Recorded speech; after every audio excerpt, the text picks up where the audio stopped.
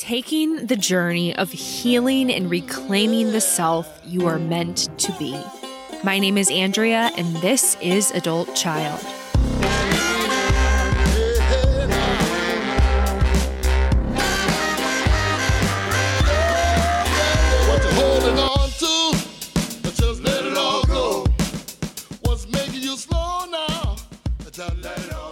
Welcome back to Adult Child, where we take a deep dive into the impact of growing up in a dysfunctional family.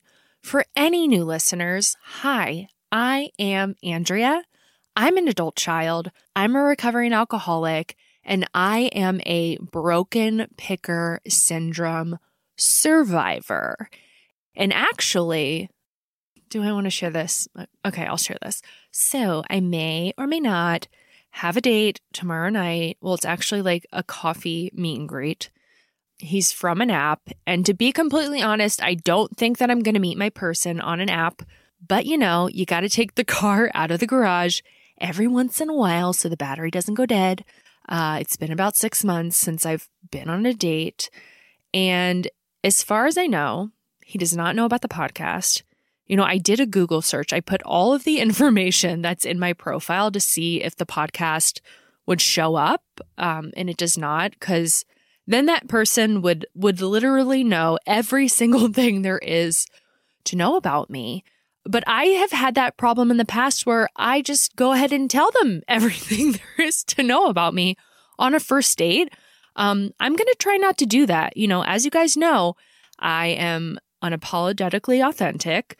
I tend to get real deep, real personal, real quick, which most of the time I think is a blessing, is an asset, but not so much on a first date. So let's see if Andrea can be mysterious tomorrow. We'll see how it goes.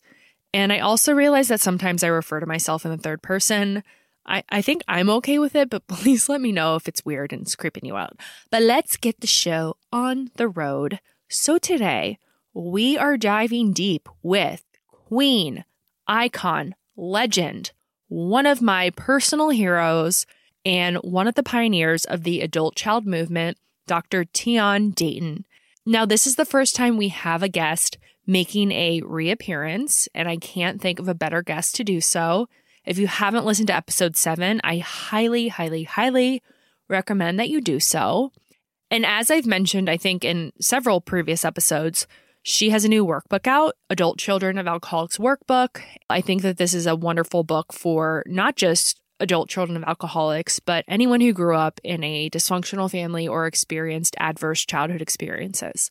And I was thinking while I was editing the interview with her, just how grateful I am to be an adult child in today's day and age, because of people like Tian, because of people like Janet Woteats and other pioneers of this movement who have given us the opportunity to heal.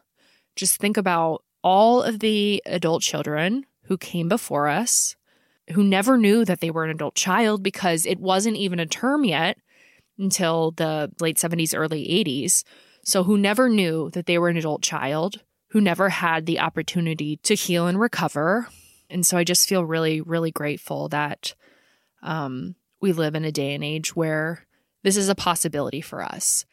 So in my first episode with her, she shared the story of her aha moment when she learned that she was an adult child, or I guess adult child wasn't even a term then, when she realized that she was suffering from the family disease of alcoholism. And so I want to read to you guys a portion from the introduction of the workbook where she kind of talks about this aha moment that she has. And just to provide a little context, so Tian grew up with an alcoholic father and her husband grew up with an alcoholic mother. And so she's in her 20s at this point. She's a newlywed, she's a new mom, and they are visiting her mother-in-law who's drinking. And Tian gets real triggered. It starts, bringing up the unresolved pain of the past. And so now I'm going to read to you a little passage from the book. A few days into the visit, I just couldn't do it anymore. It was cold, or I would have spent more time in the park. I remember saying, "I'm getting out of this booby hatch," to Brant. I picked up our daughter, told Brant I was going, and caught a bus to the Poconos where we were living at the time. It was winter. I didn't care. I wasn't conscious of the weather as New York City had no snow. We rode for 2.5 hours. Once we got there, I drove miles in my little car on snowy roads, and Marina and I stayed snowbound in the house for 2 days. I didn't know what to do. I knew something was terribly wrong. I had gone from the frying pan into the fire, and addiction was here all over again. And something much more than our alcoholic parents. It was us now. It was me. It was our families. I found a copy of Vern Johnson's I'll Quit Tomorrow on a shelf in our library that our family friend Wheelock Whitney had given us. I read it twice, cover to cover twice. I was riveted. I saw my family, my dad, and all of us on these pages, all over them. Something in me was getting the picture. Although Vern didn't talk about children of addicts, this was the story of his own addiction, he did describe dry drunks in detail. This is where I saw Brant, my siblings, my mom, me. Our behaviors were the same as the alcoholic when he was off the sauce and white-knuckling it. We were dry drunks. We were carrying the behaviors that surrounded addiction, although none of us drank. We were hypervigilant, defended, and easily triggered into anger or withdrawal. Although we were very happy to be together, when we fought, we were shadowboxing with ghosts from our past. We had been traumatized by living with addiction and the swirling deterioration of our family structure that followed it. We had PTSD, but neither of us knew that. It was 1978 when people thought only soldiers got PTSD. We just didn't understand how much of our unresolved past was surfacing in our present, which is the hallmark of post-traumatic stress, and which is why I wrote the ACOA trauma syndrome.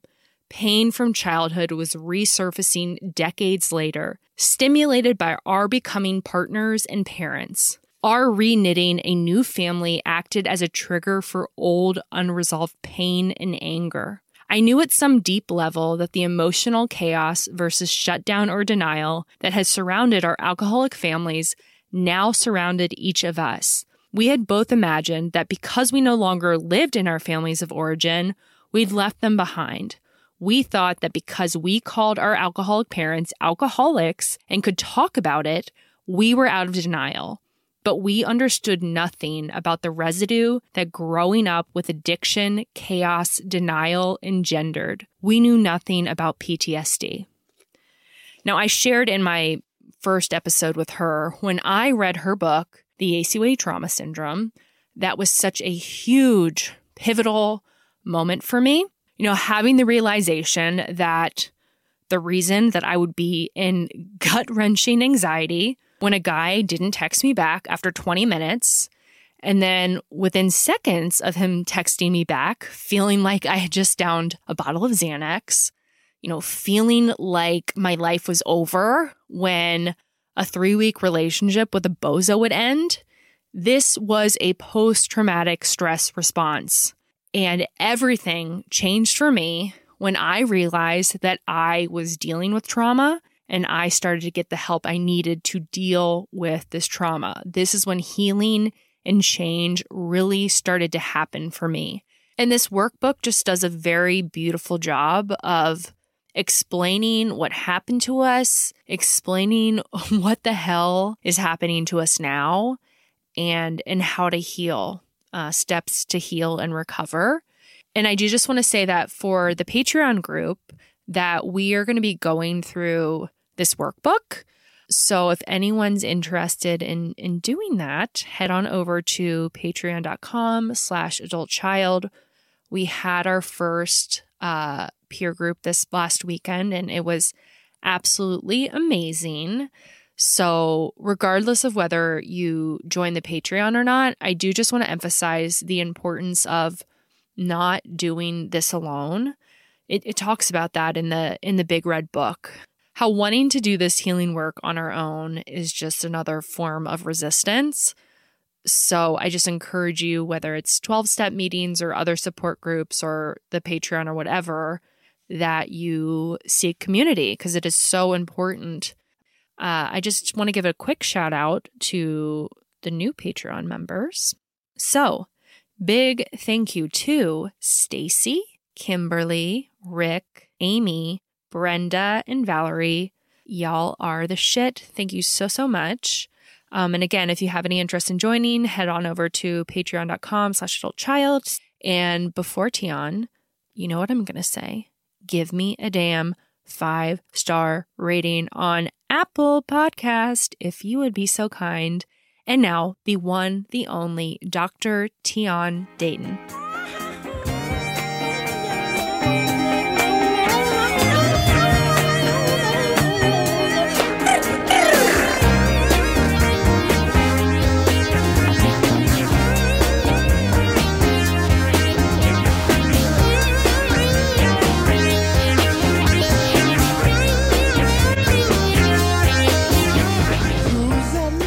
Well, it is my pleasure to introduce a woman who needs no introduction, making her reappearance on the podcast, Miss Tian Dayton. She has a new workbook out, Adult Children of Alcoholics workbook, and we're just so happy to have her here. Hi, Andrea. Nice to be here. Yeah, so glad to have you here. Oh, this thing's good. It's really good. It's really thick. It's heavy. There's a lot in here. No, it's very. How long have you been working on this? Oh, 30 years. It has a lot of, recently just doing it, but it has a lot of research that this whole journey has been going on since 1980 for me. And the slow build is that when Janet Wojtitz did her book, Adult Children of Alcoholics, she came up with that laundry list. And people started, coming out of the woodwork, identifying with these symptoms, right? And then the codependency movement kind of birthed out of that. The man who published her first book did the foreword for the workbook, and it's a great story of how he and Janet got together. So then Janet and really kind of they led that movement. Gary Seidler, Janet, a whole host of professionals. And as I say, thousands upon thousands, myself included, of ACOAs jumping on board. And neuropsychology started coming out. So then we're going Adult Children of Alcoholics, codependency, neuropsych, trauma, PTSD. When we got to PTSD, the penny dropped for me. And we're talking now in the late 80s. For me, anyway.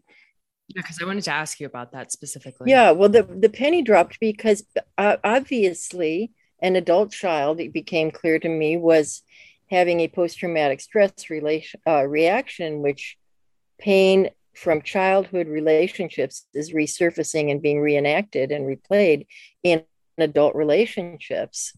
But we weren't calling it PTSD at the time. So that's why I wrote the ACOA trauma syndrome.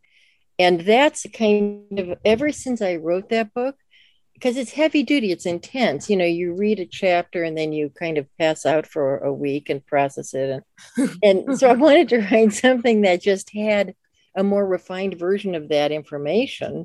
And you could make it personal. You could write out how these symptoms work in my life, how I can use this exercise to access my own triggered pain. What do I do after I access it? I wanted to make something that was much more useful, really, frankly, because, I'll tell you one story that was inspiring too, is I wrote a book called Emotional Sobriety in the middle of all this. Yeah, I love it. I love it. It might be my favorite, that book. It's a little more readable, right? And then I did a workbook and I just sort of tossed it on Amazon because again, I thought this isn't enough. People need more than that. So, and it's sold. It just kept selling. It still sells. And people were doing spontaneous groups, right? Peer groups with a workbook. And I really kind of feel for everybody who doesn't have the resources to commit to expensive therapy, et cetera. And I think these workbooks provide an opportunity for peer counseling, for just support groups that you get into with some people or for coaches and for therapists and to do at home. But there are a lot of ways you can do it that I was inspired to watch because of what happened with the emotional sobriety.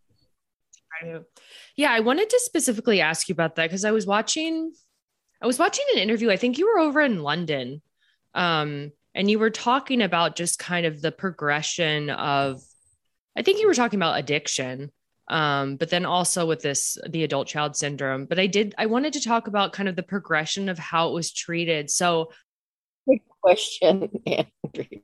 Good.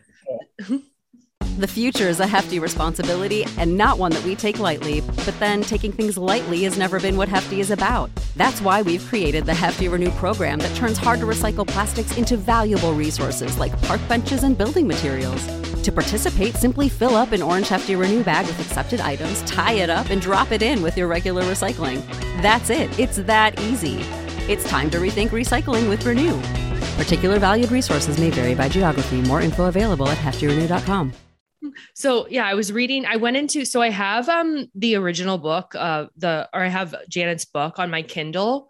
So I went on there last night and I wanted to search to see if trauma was in there at all. And it's in there 3 times. But so I wanted to know, because you were talking about how you guys initially, and I think maybe you were talking about addiction, but you were just like, you were freer to try different things, right? And that you were seeing what was working in real time. Mm-hmm. So I'm just kind of curious, what has the progression been as far as how you've been treating this syndrome throughout? What has that progression looked like? Well, people don't treat this specifically. That's why it's such a good question. I mean, they really don't. That's why I've been doing all this writing on it. And there's not a lot of writing on it. This is the big dilemma, Andrea. ACOAs present as borderline, as depressed, as anxious, as not being able to get their future together. All of these are symptoms of PTSD. If you don't wind it back and treat the trauma, and there's plenty of treating trauma now, you're not getting to the pain that's driving the current life complications. Mm-hmm. However, and this is in my mind, a big however, I think that ACOAs are unique among that. I think we deal with something way weirder than trauma. Lovely. Well, I think, for example, in my own life, my husband's life, all my friends, clients, colleagues, because I work in the addictions field, we have an alcoholic person that we loved. In my case, I was closer to my alcoholic parents, same with my husband, same with many people I know. So that person I loved turned into a monster periodically. He did with me, to me, at me, everything that as a sober dad, he would have tried to protect me from ever happening to me. So he became a kind of a monster and a damager. And not only did I have to avoid him, so that's a big lesson, I better avoid the person I love the most. And I lost access to my best relationship in the house because he was drunk and out of it. So I would just have to, hunker down, wait for him to sober up, hope he did, no guarantee. You know what drunks look like, or people on addiction with various forms of addiction. They're down for the count. Everything changes. Everything looks different. So we not only deal with trauma from somebody who's mean, abusive, etc. We deal with intermittent trauma. And then, of course, when people sober up, at some level, they don't maybe remember what they did, but they know they did something, and they try to make it up. So your version of a parent is somebody who's either cloying and all over you and trying to be so close and so this and that, gift giving, you name it. And somebody who can't stand the sight of you or is abusing you or berating you. And this back and forth makes it very hard to consolidate. I don't know about if I'd say a self, that may be, but also just a forward moving sense of what a healthy relationship should look like, right? I mean, up, down, and side. Well, you're going back and forth, no speed bumps in between. That's what I always call lack of emotional sobriety. not living in 4, 5, and 6. ACOAs go from 0 to 10 and 10 to 0, overreaction to underreaction. Connect that to trauma. It's because if you're traumatized, fight, flight, freeze, you are losing contact with parts of yourself. You're freezing them. You're shutting them down so you don't hurt so much. But then when they do get triggered, because they've never been elevated to consciousness, through the thinking mind shuts down when you're terrified. That's fight, flight, freeze. So we don't make sense of what's happening at the time. And unless you sit down and try to understand it later as an adult, you never understand it. And when it gets triggered, you think, I'm crazy. Or you think the person who triggered it is the one who you've got a problem with. But you have a problem with the person living inside of you or the people living inside of you. And we as ACOAs need to get that across to ourselves, understand it, and do our own work before we start to think all our relationships don't work. Tell me about it. Yeah. So then when was it specifically, I don't think you answered this, but when was it specifically that it really became crystal clear that this was a form of PTSD? To be really honest, it didn't. I mean, that's why I wrote the ACOA trauma syndrome, because no one was talking about it. Wow. And I'm not even sure how clear I made it, because I was doing sort of the cutting edge of it. But I don't think people really get it, Andrea. That's why I think your podcast can be so helpful to people, because I still think people don't get fully that it's a PTSD reaction. Mm-hmm. I really don't. It was huge for me. Like when I read your book, I mean, that was one of the most profound realizations that I had ever had.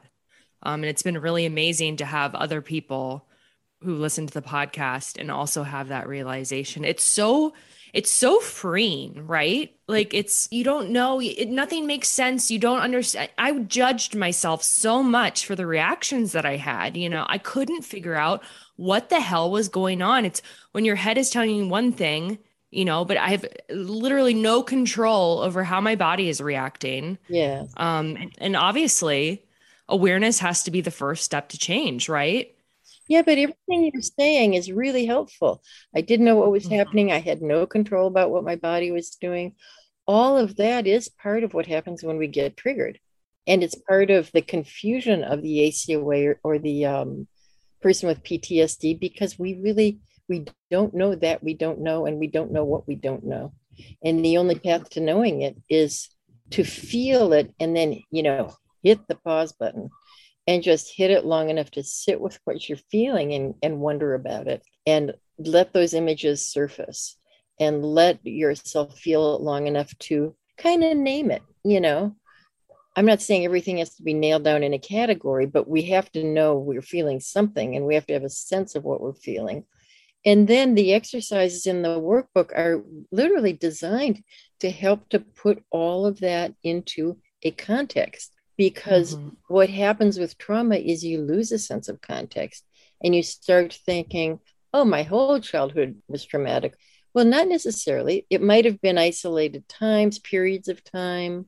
You might have had better years and worse years. But until you can feel that and heal that, it just feels like everything is off track. Mm-hmm. Does that make sense? Yeah, I had it. Maybe 100%. Okay. I get you.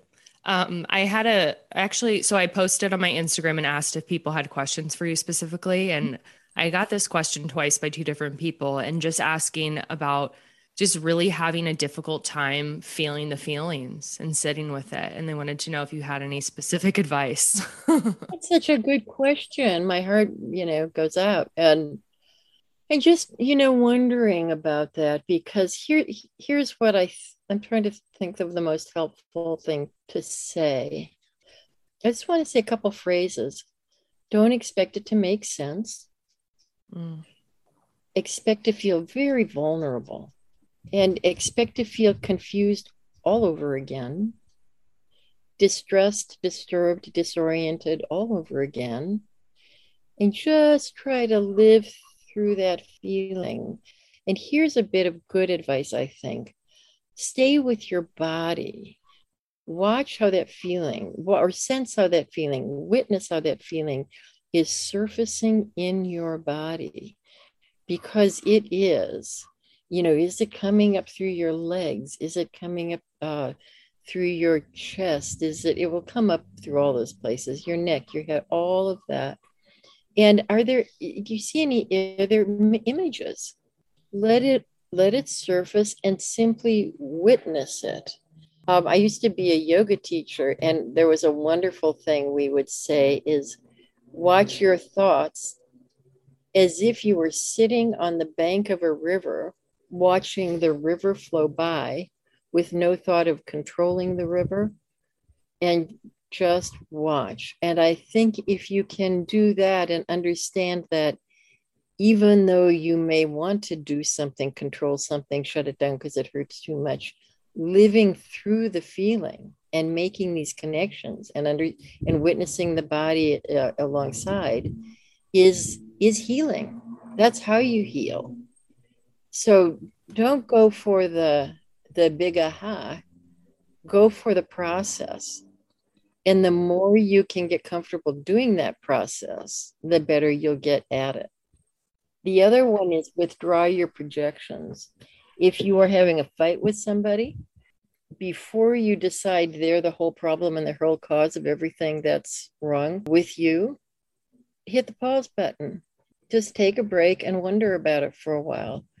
What's getting triggered in you, not just from this interaction, but that you can trace back to old times when you felt rejected, humiliated, alone, criticized. Why are you having such a big reaction?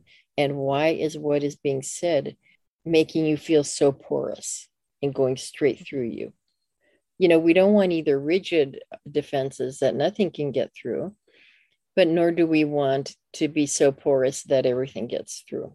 Something in between. And the more you can feel your feelings, the more you get a felt sense of what 4, 5, and 6 is like.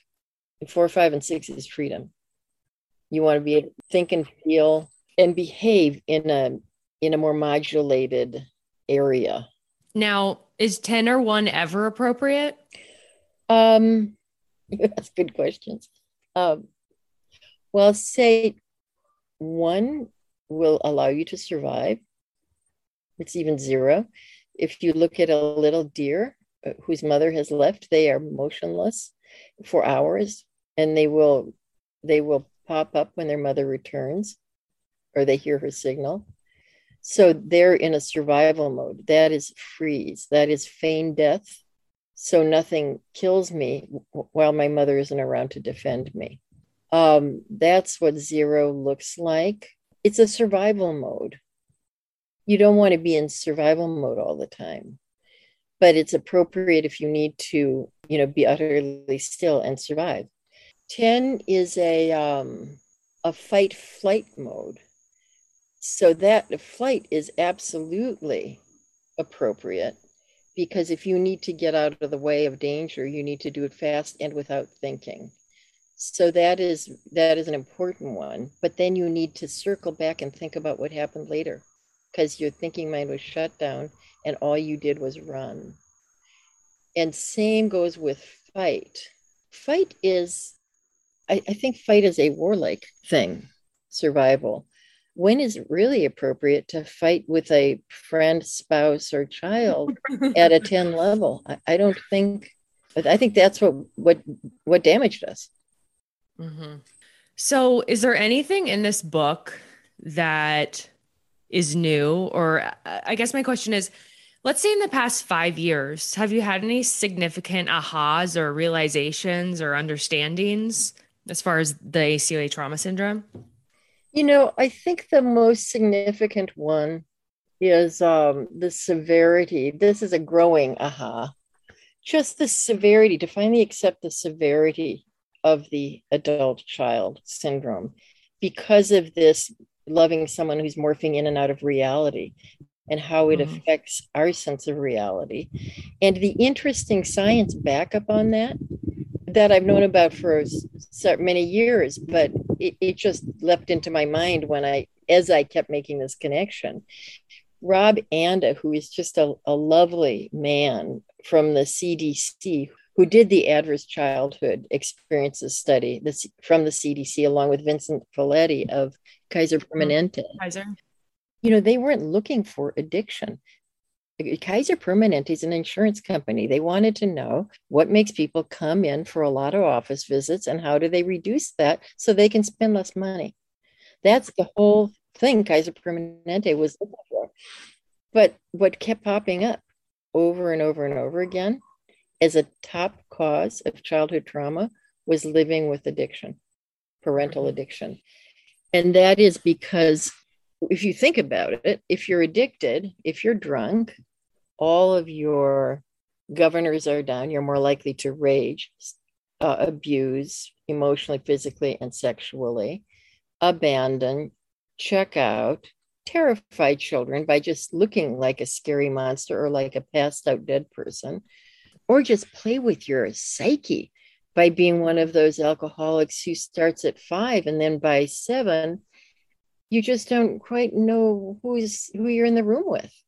But there's no form of addiction that isn't weird and distressing to live with. So I think for me, it's just been it's not like it's new. It's a slow acceptance of how very, very serious it is and how it also sets you up for physical and emotional and mental problems later in life. It just absolutely does. Okay, so I want to talk about relational trauma repair, which is part of psychodrama. Actually, that's not part of psychodrama.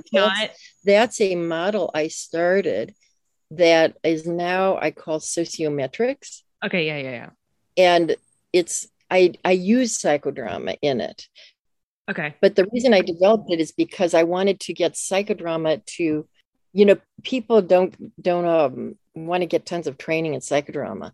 So I'm creating ways of working with people that require less training, but are efficient and psychoeducational and use psychodrama and what we call sociometry. And so do you incorporate relational trauma repair in the book? Are there sure. Tactics? And yeah. Oh, sure. I'm always doing that because it's everything I do. I think because I am an ACOA and because if you work with traumatized people, I'll tell you, I can't tell you how many of them wind up being ACOAs or, children of some form of trauma. But anyway, I started out as a Montessori teacher in my 20s. And then I trained to be a therapist. And it was very interesting to me how much my Montessori training, child development, helped me as a therapist. We didn't have that much child development training in master's and PhD programs that I was in. But I had a lot as a Montessori teacher. And I just surmised that I was always working with the child inside of the adult. And my career, I'm talking about this 35 years ago, at least 40, my career has only made that clearer. And if you think about it, children are so vulnerable. This thing about kids are resilient.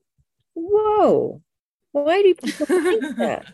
If you look at a child's face and you see what happens in their face and body if they get hurt or shocked, it sinks way in. And they're at the short end of the power balance, They don't have a lot of defenses and they're stuck trying to make it work with whatever adult is in their room and all of that stuff.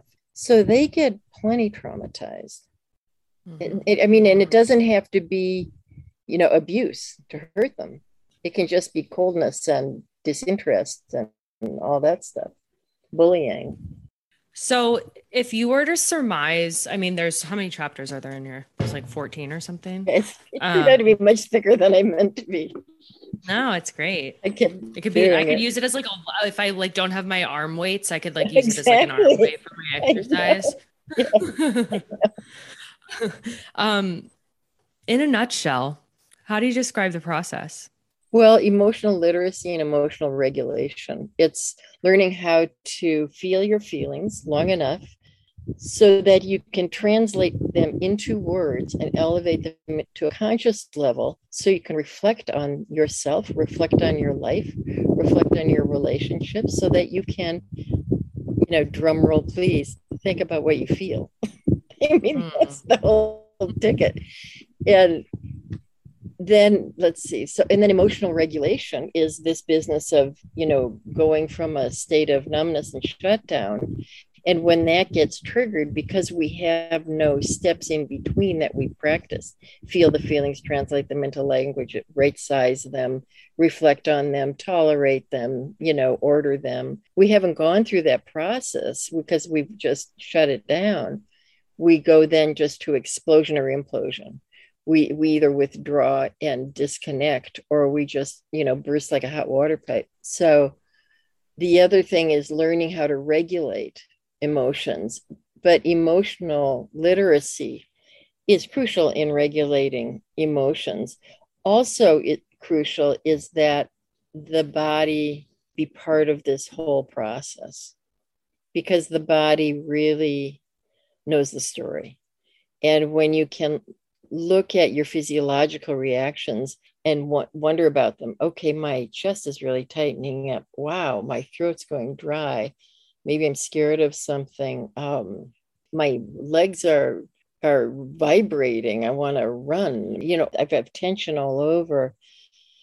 This doesn't happen for no reason. Now, it's not always historical, but if something does get triggered that has an historical component, you want to sit with your body and allow your body to surface enough of it so that you can start to feel it, make some associate. You don't even have to make associations. You will get images from your own life. They will make themselves if you sit with it.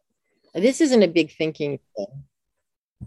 Well, that's what I wanted to ask too. I was reading Healing Trauma by Peter Levine, and and I had a woman on a couple of weeks ago who was talking about somatic healing. And the one thing that I think is interesting, and I'm curious your thoughts on this, as far as not having the memories and not necessarily needing to remember in order to heal the trauma. But I would think, well, a lot of adult children don't remember a lot of the things that happened to them. I'm somebody that I have very clear memories, but I would think that with the adult child syndrome, part of it is, it's the stored trauma, but then the other part of it is like the faulty beliefs and the faulty core beliefs and fears. And so how important is it to know what happened or to remember what happened, or can you just heal it somatically? Well, I think it's never one thing. I think that's a good question. I think a piece of it is for sure somatic. But if you're really allowing the soma to come forward, words will follow, images will follow. It just happens that way. Now, if it doesn't happen that way, don't worry about it. Let the healing happen. Let yourself feel better. Let your body heal. Let your body release tension. But if you, for example, yoga is very good for trauma. If you sit in meditation, I used to sit in meditation a lot, and I was amazed and this was I started in my 20s, before I knew about therapy much or any of that stuff. I had done therapy, but we didn't understand it that well. But these feelings would come up in meditating, if you meditate long enough. And my witnessing part of the mind would start to watch my feelings, and maybe I would have tears going down my eyes. Images would come up. I'd witness a pieces started floating into place. That I just observed it, as I had said, the banks of a river. I think if you do that kind of somatic work, the images and the feelings will come. I don't think it's something to worry about, nor do I think you have to understand everything, because understanding takes time. I'm 71, I'm still understanding everything. I don't think you have to understand everything, but the understanding will come. Yeah, I think that's the other thing about this too, is I try to emphasize how this ain't no quick fix, that this takes time to work through all this stuff. And it's kind of the interesting piece of it is we have to be the one to take action, obviously, to get help and healing. But at the same time, we are kind of not in control of the process, right? And we have to kind of let the healing take its own course. And it's probably not going to happen as quickly as we'd like it to happen. Well, I think that's a really good message for you to be getting across to your listeners, because this is about creating a new design for living. This is about making friends with your insides. And if you see it as a journey and one that is constantly shedding light and more light and more light and more good feeling inside yourself and more, it's a baby steps journey. And there is no reason. That's just a reactive thing to want to do it fast. That is not doing the work. Yeah, it's a trauma response in a way. It is completely the trauma response. It's wanting to control the feelings, I'm working on a book right now, and I'm outlining two kinds of what I would call the trauma narrative. And one of them I'm calling the intellectual narrative, and one the affective feeling narrative, because we all know people who tell a story of their past and what happened to them, and they just can talk about it without it feel, because that was me. Yeah, because you can talk about it, you can feel about it, and they're rather different. I mean, what you want to do in healing is integrate that talk and feeling. But there are people who can tell the story but can't feel the feelings. And I don't think that's what healing looks like. Healing looks like, if you can, the affective narrative. When you talk about it, you're feeling as you go. Doesn't mean you're collapsing into it or sobbing or any of that stuff, but you aren't shutting it down every other word. You're not distancing from it and avoiding the feelings. Well, that was one of the reasons why I didn't think that my childhood had impacted me that much, because I could talk about it, but it was like I was a newscaster standing in front of like a burning house, but like the house was mine, you know? That's brilliant. So what got you feeling about it? Because you've described it so eloquently. I mean, well, hitting bottom. I mean, hitting the relationship stuff and realizing that that's what it was related to. I feel like I was able to always talk about it so much because my parents talked to me so much about it. It wasn't a secret, you know? I knew what was going on at like the age of 7, or at least as much as I could. But we talked about it. But I just would recount it like it was just matter of fact, you know? what did you, may I ask, was one of your parents an active alcoholic or in recovery? Yes. No, my mom was an active alcoholic. And she would talk about being an active alcoholic? No, I mean, she would tell me that she was going to stop drinking, but my dad would talk to me about it because I was his confidant, right? I was his emotional support, since it was a secret from the rest of the world. See, that's a real trap. I mean, what he needed to do is get your mother into recovery. I mean, yeah, no shit. not that he can do it single-handedly, but that to make you his confidant and keep her in your loop is no boundaries. You know what I mean? So how would you learn that your sense of self and your future relationships didn't have to include all kinds of drama and up and down and anxiety and mood swings? You know, that would normalize all that. I'm not saying he shouldn't talk to you about it. I think it's good that he could, you know, clue you in, but it doesn't help that not in the unload with me way and you be my friend and when she's out of it. And the thing too is, you know, he traveled all the time for work. He knew that she was driving me around drunk. I mean, he would call me up while I was out of town and I would tell him if she was drunk or not, you know. It was interesting though, because the only time we really connected emotionally, even though it was very unhealthy, was when she was drunk and emotionally unavailable to him. That's when him and I got along. And the rest of the time we had a very tumultuous relationship. And then I was very, very, very, very close with my mom, except for when she was, you know, drunk and checked out. You see, you're the poster child for how confusing this stuff gets. I mean, well, you know, Andrea, I mean, that's really tough relationship wise, because what do you learn with your dad? Well, you learn that you need to be available to jump to his needs. When he stops getting what he needs from who he should be getting it from, you're kind of second in line there, and you need to be at the ready. And then to be really close to your mom and to have her send you the signal that, you know, I love you so much. You're so wonderful, but I just need to check out now for a while. And when I'm checked out, you come second. Don't demand from me. That would be a really screwed up message. Would be hard for you to know how to, I'm not saying make yourself come first. But to make yourself count, and not to think that your way into a relationship is to serve the rather screwed up needs of somebody else. That dynamic just repeated itself throughout my life and childhood.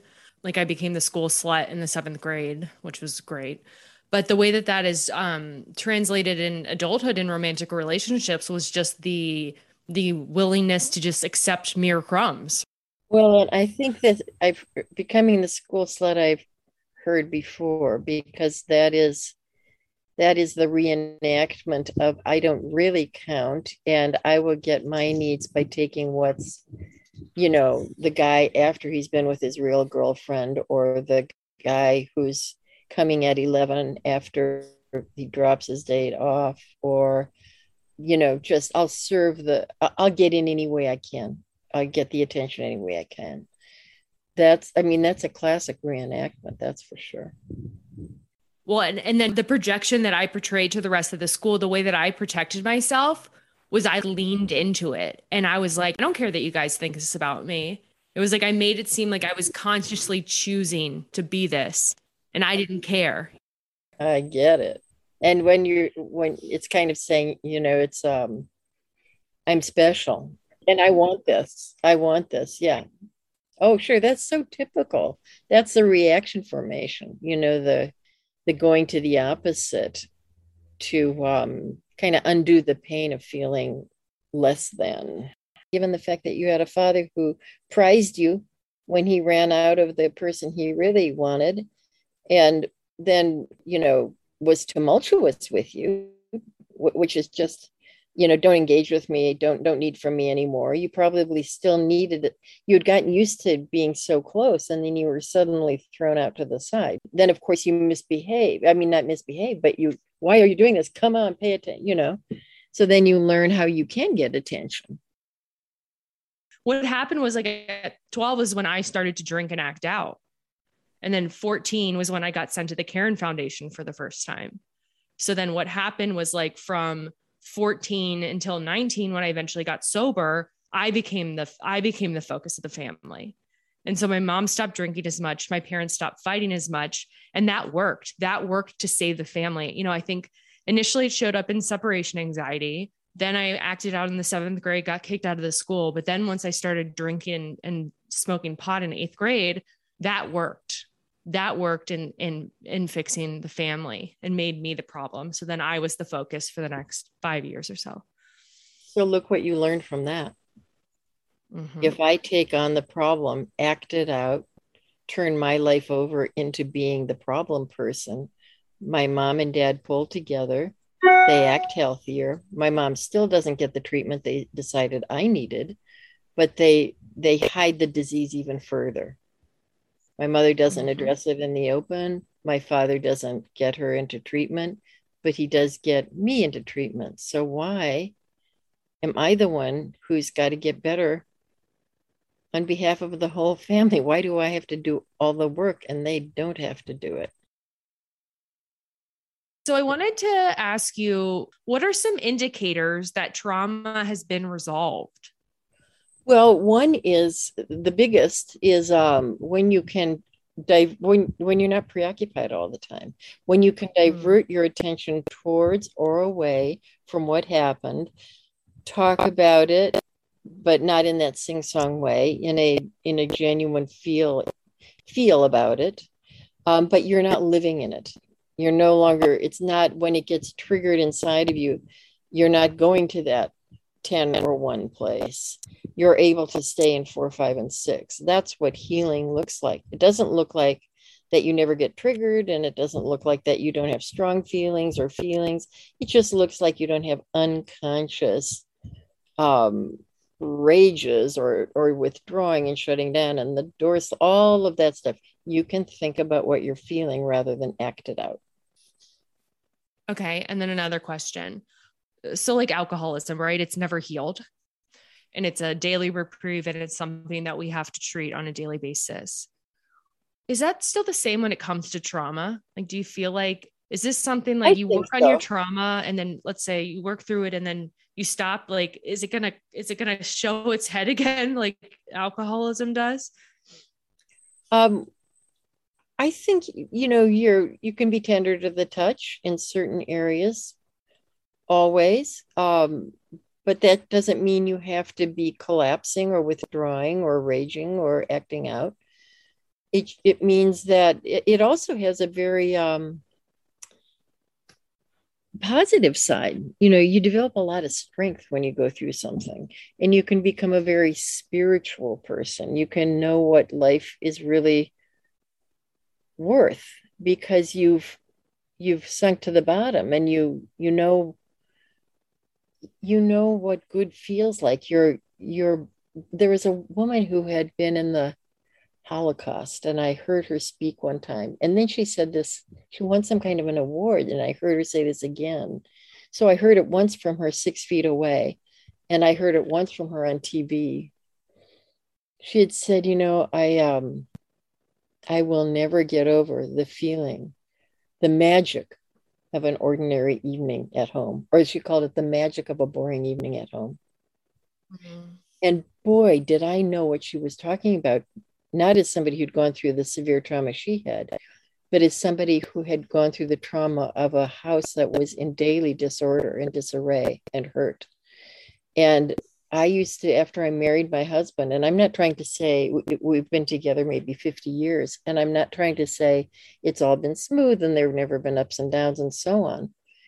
But it was so much better. And I am still, after 50 years, not oblivious. I mean, I still feel the magic of a boring evening at home because I know what it's like to love it and lose it, and to love it and have it be there for another day.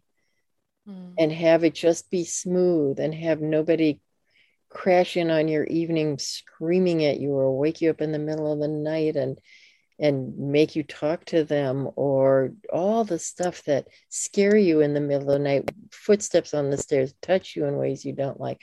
This is all stuff that happens to us in an alcoholic home. And not to have that intruding on my day-to-day thing is magic. It's beautiful. And that's worth everything. That's how spirituality is born, So there's much beauty that comes from trauma. So it's not that you just get over the trauma, you transform it into, you spin straw into gold. Well, I think that's a beautiful place to end it. Top that. So I've already been promoting your book quite a bit, so I'm going to keep doing it. I'm your biggest promoter. The rest of the day, I'm just going to go stand on the street corner in San Francisco and dance with the I'm going to bring it to the gym and use it as my weights. I'll include everything in the show notes, and we'll definitely have you back on a million times because I could talk to you forever. So thank you so much.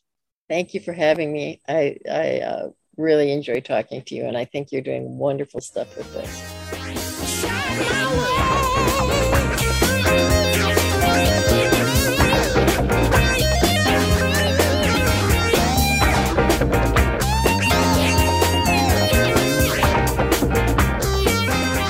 Well, that wraps up today's episode. As always, I know you heard something that could help you on your own journey. If you didn't, what the hell is wrong with you? Thank you, Tian, again. It's really amazing just to be able to share space with such a badass. So check out the show notes for links to the workbook as well as to her website. I love all of her books. The ACOA Trauma Syndrome is an absolute must-read for every adult child. So is Emotional Sobriety. And I also love The Soulful Journey of Recovery. She's just amazing. So next week, I have Dr. Drew's daughter, Paulina Pinsky. Super pumped for that. So you can find me on Instagram and TikTok at Adult Child Pod. If you have comments, questions, whatever, insights, want to chat with me, see show notes for details there. And I'm going to see y'all shit shows next week for another fabulous episode of Adult Child. It's going to be raw. It's going to be vulnerable. And I am super excited for y'all to hear it. It's going to be a goodie, I promise.